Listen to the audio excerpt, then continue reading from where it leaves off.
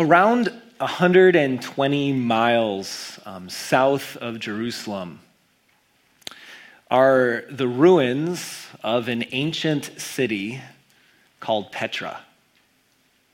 Petra was a city of cave dwellings, and most of those caves are pretty ordinary holes in the sides of the mountains in that area. But there are a couple of these caves that are absolutely amazing in regards to their beauty and their artistry. In fact, I have a picture of one of them right here on the screen. This one is called the Treasury, and if some of you who are older seem to recognize it, it's because part of the movie Indiana Jones and the Last Crusade was filmed right here in front of the Treasury in Petra. And about 15 years ago, I had the opportunity on a trip to Israel to go to Petra, which is in Jordan nearby. And I remember standing, you kind of see some people at the bottom here. Oh, go back, please. See some people standing here at the bottom of the cave, how small they look. I remember standing there just like they are, looking up at this amazing outside of a cave and all of the artistry, and thinking, this is absolutely amazing. And to think this was done over 2,000 years ago without power tools or without a boom truck took hundreds of years to do. And as I stood there, one of the other thoughts I had was this: I wonder what the inside looks like. I mean, if this cave looks so amazing on the outside, I wonder what they did on the inside. Well, the good news is I had an opportunity to look. And so I walked up those steps, went inside the cave, and saw this. It's just kind of like an ordinary room carved into what had been, a regular cave, medium-sized room, no ornate carvings, no towering ceiling, no intricate walkways or columns. It's just a room. And because I had seen the outside, because I had in my mind certain expectations about what the inside would look like, when I walked into that room, guess what I had? Disappointment. Which leads to something that I think I know is true for all of us, that a person's reaction to something is directly influenced by their expectations about that thing. So for instance, if I had just been, hiking through a mountain and came across that room that you just saw in the picture, I probably would have been like, man, everyone come look at this. This is pretty cool. Look at what someone did in this cave. They carved a room. But that wasn't the way it was because I had certain expectations. And so I was disappointed. Expectations influence how you feel about something. This is why often you have very low expectations for your favorite sports team, so that you won't be disappointed again. That's why it's maybe better to have low expectations for the restaurant that you're going to so that you're not disappointed. Maybe. We do this with a lot of things, expectations, a new job, new school, caves. We can also do this with God. When people first hear that there's a God who loves them, a God who cares about every detail of their life and wants to have a relationship with them forever, it's an amazing thing to know. It's an amazing thing to think about, that the God of the universe not only knows you, but wants to spend eternity with you. And as a pastor, and maybe more than that, just as a person in life, I have also seen when someone is blown away by this reality of God's love and God's care and God's desire for a relationship, quickly become, over time, disappointed with God, disappointed with their lives. Their expectations of what God would do in their life don't mesh with the reality of what's happening in their life. I mean, if God is love, why are there so many difficulties in my life right now? If God really cares, as the Bible says and the pastor preaches, then why are we struggling so much? And those are good questions. I'd be lying if I didn't say that sometimes I have them too. But here's the thing we need to come back to and understand. It's our first fill-in for today. If you haven't had a chance to take out your service insert, that might be something you might want to do. That disappointment with God is often a result of false expectations. That disappointment with God is often connected to expectations we have about him or for him that aren't accurate, that are false. And this idea of being disappointed with God is not something that is new to us. People have been disappointed with God for centuries here and there. You can read about it all through the scriptures. And it's not that God is mean, and it's not that God is unloving. It's that they have expectations about God that he never promised. We will better understand God when we better understand his kingdom. And that's why this series is so important. Because when we better understand the kingdom of God, and today specifically, when we better understand the king, we will better understand God himself. Now, what's the kingdom of God?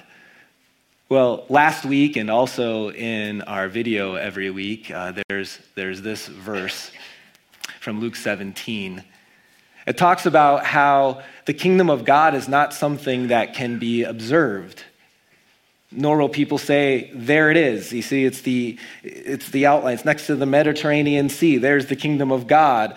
Or there it is because the kingdom of God is in your midst. So the kingdom of God, this concept that Jesus taught about and that Matt introduced us to last week, is not some country on earth. It's not some global superpower that God is going to someday establish. It's not something necessarily that you can see the outline of it on some continent here in the world. Maybe the one way to think about it is this, that the kingdom of God is his rule in our hearts and in our lives. You and I are parts of God's kingdom and experiencing the kingdom of God when we come to faith and when we recognize that Jesus is the king of our lives. Being a part of the kingdom is living with Jesus as the ultimate authority, with Jesus as the king. That's where the kingdom of God exists. Now, as many of you know, for thousands of years, people were waiting for this king to come to establish this kingdom of God. And for thousands of years, people are waiting for, well, the title given in the Hebrew was this word. They were waiting for Messiah. It means the anointed one. And when you think of another word for Messiah, In the New Testament, it's the word Christ, but maybe we think as far as the action of this Messiah, maybe a good word would be Savior. And that's certainly a part of it, that the Messiah would come to save. But it's not the best word for the anointed one. You see, in the Old Testament, when people were hearing the word Messiah, it was much bigger than just someone who would save. The equivalent word that they would think about was more than Savior. It was the word King. That the people in the Old Testament were waiting for their King to come. And part of his action would be to save them. A Savior. He'd be a Savior to save his people. But it was more than that they were waiting for. See, someone can save you and then just kind of leave you. But that's not what the King would come to do. That's not what Messiah was promised to come to do. He would save his people, then he would set up a kingdom, and then he would take care of his people. They were waiting for Messiah to come, a king who would save them, would establish a kingdom, and then would not leave them, but walk with them and take care of them. And then came to earth Jesus. And Jesus claimed to be that Messiah. He claimed to be that king who had come.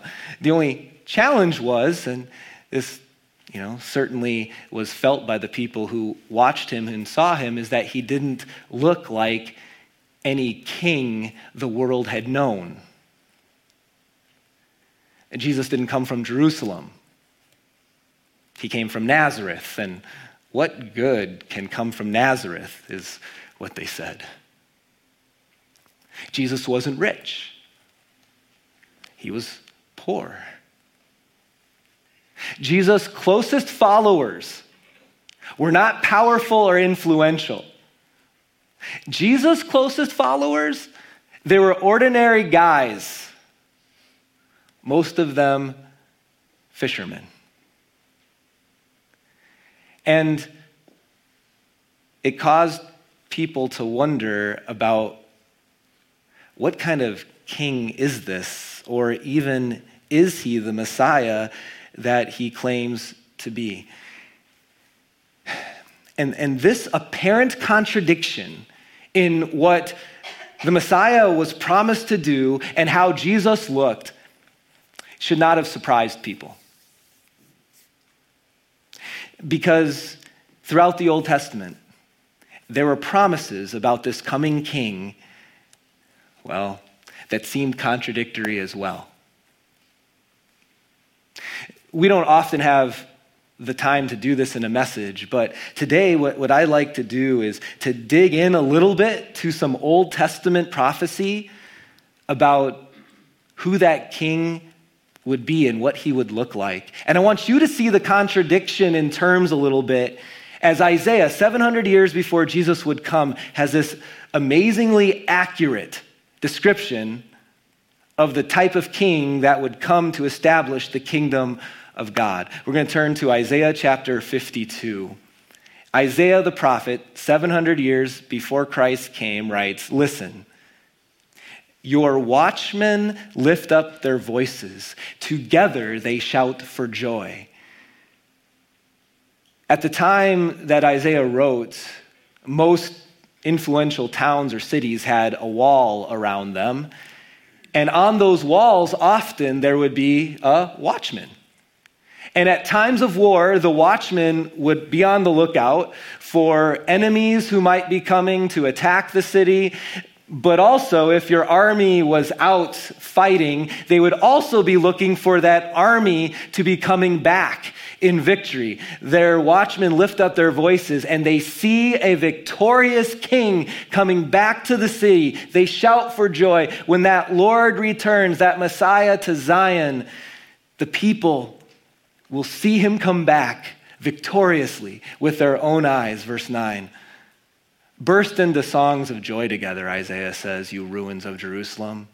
For the Lord has comforted his people. He will redeem Jerusalem. He will save his people. The Lord will lay bare his holy arm in the sight of all the nations. Just think about, I guess one of the things I thought about here was like Hulk Hogan, laying bare his arm. What you gonna do, right? When the king comes on you. Maybe more appropriately, it's the same imagery that was used when Moses led Israel out of Egypt. And it says that they went forward with God's outstretched arm, his power. He will lay bare his holy arm in the sight of all the nations. This king, it's not just something for Israel. It's not just something for Abraham's family. It's something for all nations. All the ends of the earth will see this coming Messiah, this coming King, this Lord. They will see the salvation of our God. Next verse. See, my servant will act wisely, that Messiah, and he will be raised and lifted up and highly exalted. More king imagery. It's the coronation of the king. He will be lifted up. He will be exalted. He will be crowned as king. Who is this king? Who are you talking about, Isaiah? Who's this coming conqueror? Is going to set up a kingdom that the entire world will see. The very next phrase, just as there were many who were appalled at him, stunned, shocked. What? Where are you going, Isaiah? It's all about victory and joy and salvation to the ends of the earth. And now you're talking about a king that when people see him, they're going to be appalled. His appearance disfigured. The appearance of this coming king so disfigured beyond that of any human being, and his form marred beyond human likeness. This conquering king, people are going to rejoice about him, but he's going to be marred, and his appearance is going to be disfigured. Next verse.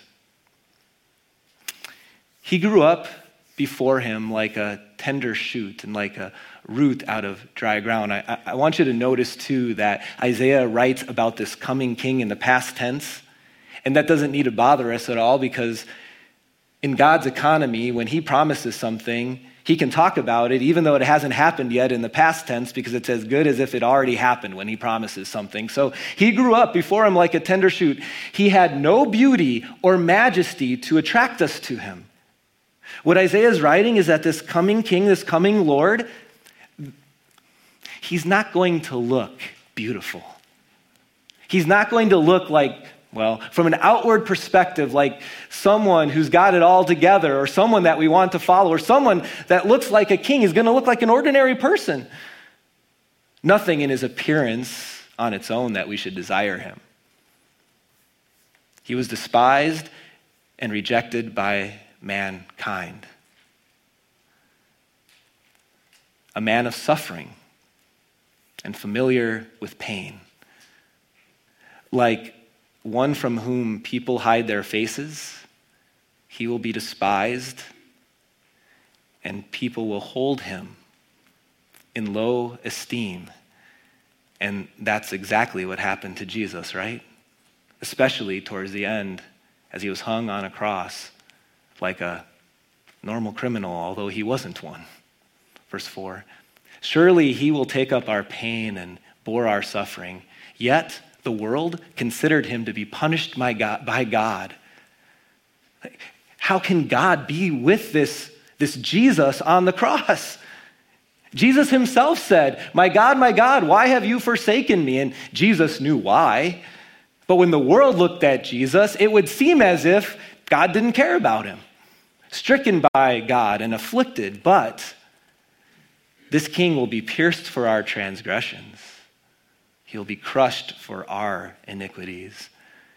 The punishment that brought us peace was on him, and by his wounds we are healed. And so these words from Isaiah, they start out with all this joy and celebrating, but they end with words that just are not typical of what you would think of when it comes to a king that the world is waiting for. And so then when Jesus comes onto the scene, people didn't know what to make of him because he didn't look like a king. He promised peace, he promised salvation, but he didn't look like someone who could follow through on it. He didn't look that way. And then this confusion kind of came to a little bit of a head on Palm Sunday, the Sunday before Jesus died, where Jesus comes into Jerusalem and the people around celebrate and yell Hosanna and had the closest thing to the world at the time, the people at the time celebrating him as a king. Hosanna means son of David, save us. And in a bit of irony, just 5 days later, Jesus is executed. Why? Because he claimed to be a king. I want to take you right now a little bit behind the scenes. A little bit behind the scenes as Pontius Pilate, that Roman governor, has a conversation with Jesus very early on Good Friday morning. And listen to what they talk about, verse 33 of John 18. Pilate then went back inside the palace, summoned Jesus to him, and asked him, "Are you the king of the Jews?" "Is that your own idea?" Jesus asked. "Or did others talk to you about me?" "Am I a Jew?" Pilate replied. "Your own people and chief priests handed you over to me. What is it you have done?" Next verse. Jesus said, "My kingdom is not of this world." What's he talking about? He's talking about his purpose. Jesus is being very clear about what his purpose was. And it was not to kick Caesar off the throne in Rome. It was not to establish the kingdom of Israel here on earth. It wasn't to make the disciples rich and famous. Jesus didn't come to give you an easy life or to heal all your aches and pains this side of heaven, or to take away all your problems. Jesus was very clear to Pilate and to us that his kingdom was not of this world. Your kingdom, it says, or my kingdom is not of this world. If it were, if that was my goal, if my goal was to establish a little utopia here on earth for a while until Judgment Day came and would absolutely have to be destroyed because there's sin in the world, if that was my goal, my servants would fight to prevent my arrest by the Jewish leaders. He's saying, if I wanted to establish something, just snap a finger, angels would come, snap a finger, chains would fall off, I'm in control here. But now my kingdom is from another place. "Oh, you're a king then," said Pilate. Jesus answered, "You say that I'm a king, and in fact, the reason I was born and came to this world is to testify to that truth. Everyone on the side of truth listens to me." If my goal was to establish a kingdom here on earth, Jesus said, I could do it. And what the interesting thing is? When you look at the last hours of Jesus' life, starting on that Thursday evening, you see these little glimpses of Jesus being in control. Like when the soldiers came with clubs and swords to arrest Jesus, and they asked, "Where is Jesus?" And he said, "Here I am," they fell down. Read it. Why? Because the power of Jesus as God's Son forced them to fall down. Or how about Peter? He thought he could help Jesus, so he takes out his sword, chops off the the ear of that servant. You got this bloody ear on the ground. Jesus picks it up, kind of smooshes it against the servant's head, if that's a word, and it sticks, it heals. Because Jesus is the King of Kings and the Lord of Lords. Even his very death. You know how it's recorded? It's recorded this way. It said Jesus died when he gave up his spirit. He did not allow himself to die until every prophecy had been fulfilled. Why? Because Jesus is the King of Kings and the Lord of Lords, and we see it even in his last hours. Number 2, King Jesus has all power, but he chose not to use it. And here, my friends, is where the intersection of our expectations and what God is up to in his kingdom come together. We see it in why Jesus came and what he did and what he did not do. You see, Jesus came to give you and me victory, but not victory over every disease. Not victory, this side of heaven, in every health difficulty. Not victory in every playoff game. Not victory in every job opportunity or business dealing or parenting moment. He came to give you victory that is far greater than that. Victory on the last day, when the end is not the end for you and I and all who have faith in Jesus Christ. Victory that lasts forever. Jesus came to bring peace. But not the kind of peace that happens when everything in your life is great and there are no problems and there are not any storms. Wouldn't that be nice? Jesus came to bring peace in the midst of the storm. This is what Paul writes about when he talks about a peace which transcends human understanding. That you can be in the midst of a storm. You can be in the midst of a difficult problem that's maybe not going to go away. Maybe it's a health concern, but I'm at peace. Because Jesus came to be King of eternity and came to give me life that lasts forever. Let me show you the extent of Jesus' love. Matthew chapter 27, this is happened right before Jesus' interaction with Pilate. Or right after, actually. Then the governor's soldiers took Jesus into the praetorium and gathered the whole company of soldiers around him. They stripped him and put a scarlet robe on him. Why? Because you're a king. So here's your purple robe, king. And then they twisted together a crown of thorns and set it on his head. Why? Because you're a king. Here's your crown. They put a staff in his right hand because a king would hold a scepter, and then they knelt in front of him.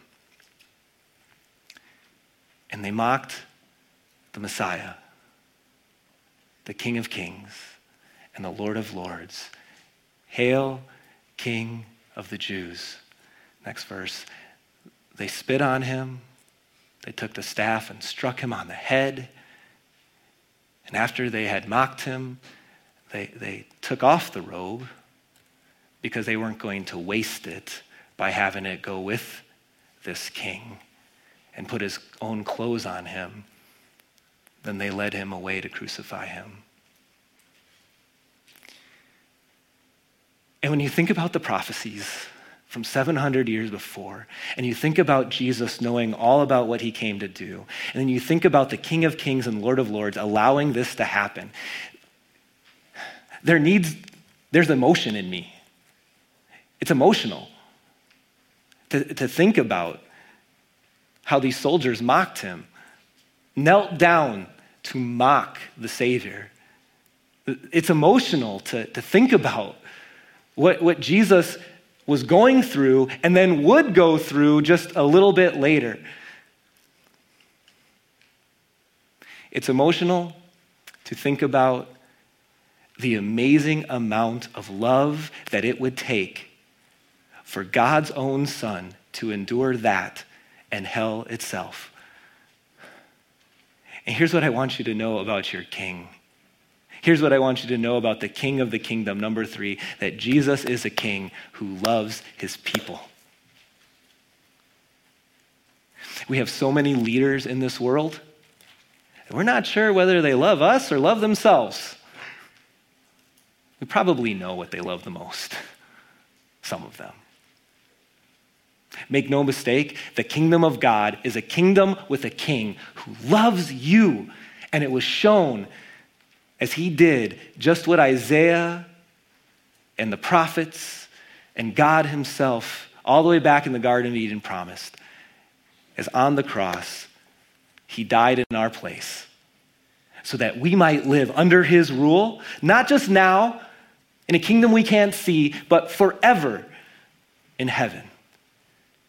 And over the next weeks, especially in week 4, we're going to talk a lot about what does it look like to be a citizen in the kingdom of God. But for today, I just have one simple application for you as we close. I'd encourage you, number 4, to find joy in submitting to Jesus' authority. I know something about Americans. We don't like people telling us what to do. It goes all the way back to the Boston Tea Party. We don't like authority telling us what to do. And there's a lot of reasons for that, and some of it is related to maybe authorities over the span of the centuries that weren't very good ones. Jesus is the best. You have the best king. He loves you. He protects you. He's with you. Where do we need to submit to his authority? Trust it. Trust his authority. You can find joy and peace, not only in having a king, but submitting to his direction and trusting him. Submitting to his will in your life and trusting him. I pray that you find joy in having a king who loves you. Let's pray. Dear Lord, we thank you for the opportunity to see how you perfectly directed history, how Jesus fulfilled these prophecies from so long before, and how he carried them out. And we thank you, Lord. We are in awe of your love for us and in Jesus' sacrifice on our behalf. Lord, help us every day to find joy in being under the authority of this perfect king. May we as his citizens, as the king of our lives, submit and trust to his will, to his plan, and to his direction. We pray this in Jesus' name. Amen.